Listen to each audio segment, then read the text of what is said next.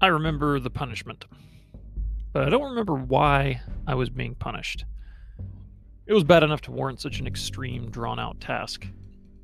Maybe it had to do with schoolwork or disrespect. I was 13 or 14 at the time. The punishment? I had to copy, by hand, the entire book of The Old Man and the Sea by Ernest Hemingway. The main driver behind this punishment was my father. Now, my parents did a lot of things right, but they got some major things wrong, as we all tend to do. That is the best we can hope for. None of us are perfect. We can only hope to learn from the mistakes of our forebears so we don't repeat them. After all, we have our own mistakes to make. But assigning the transcription of a work of literature as punishment is a bad idea. I understand the reasoning behind it. If you're going to have your kid write something as a punishment, to make sure he never makes the same mistake again, why settle for boring rote sentences? Why not have him write great literature instead? Some of it may rub off on him. If he remembers any of it, so much the better. The result?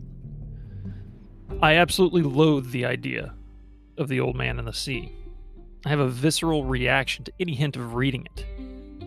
It has taken the better part of 20 years, 20 plus years, to reach a point where I can entertain the idea of the book. I guarantee that this was not what my father had in mind.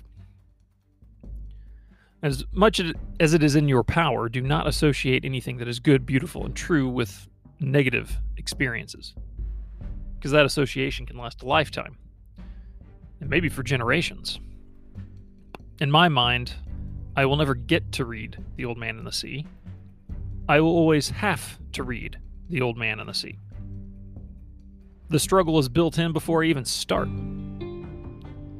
Instead, try to associate the good, beautiful, and true with positive experiences. For example, make sure your Bible reading time coincides with dessert time, or make sure that strenuous exercise is in service to playing a game that they love.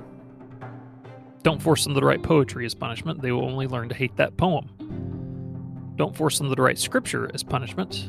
They will only learn to hate those verses. Don't force them to play with their little sister as punishment. They will only grow to resent her. Take care of the negative associations you create. You are cultivating their affections. And don't force them to transcribe The Old Man and the Sea. Read it to them instead, while they dig their spoons into big bowls of ice cream.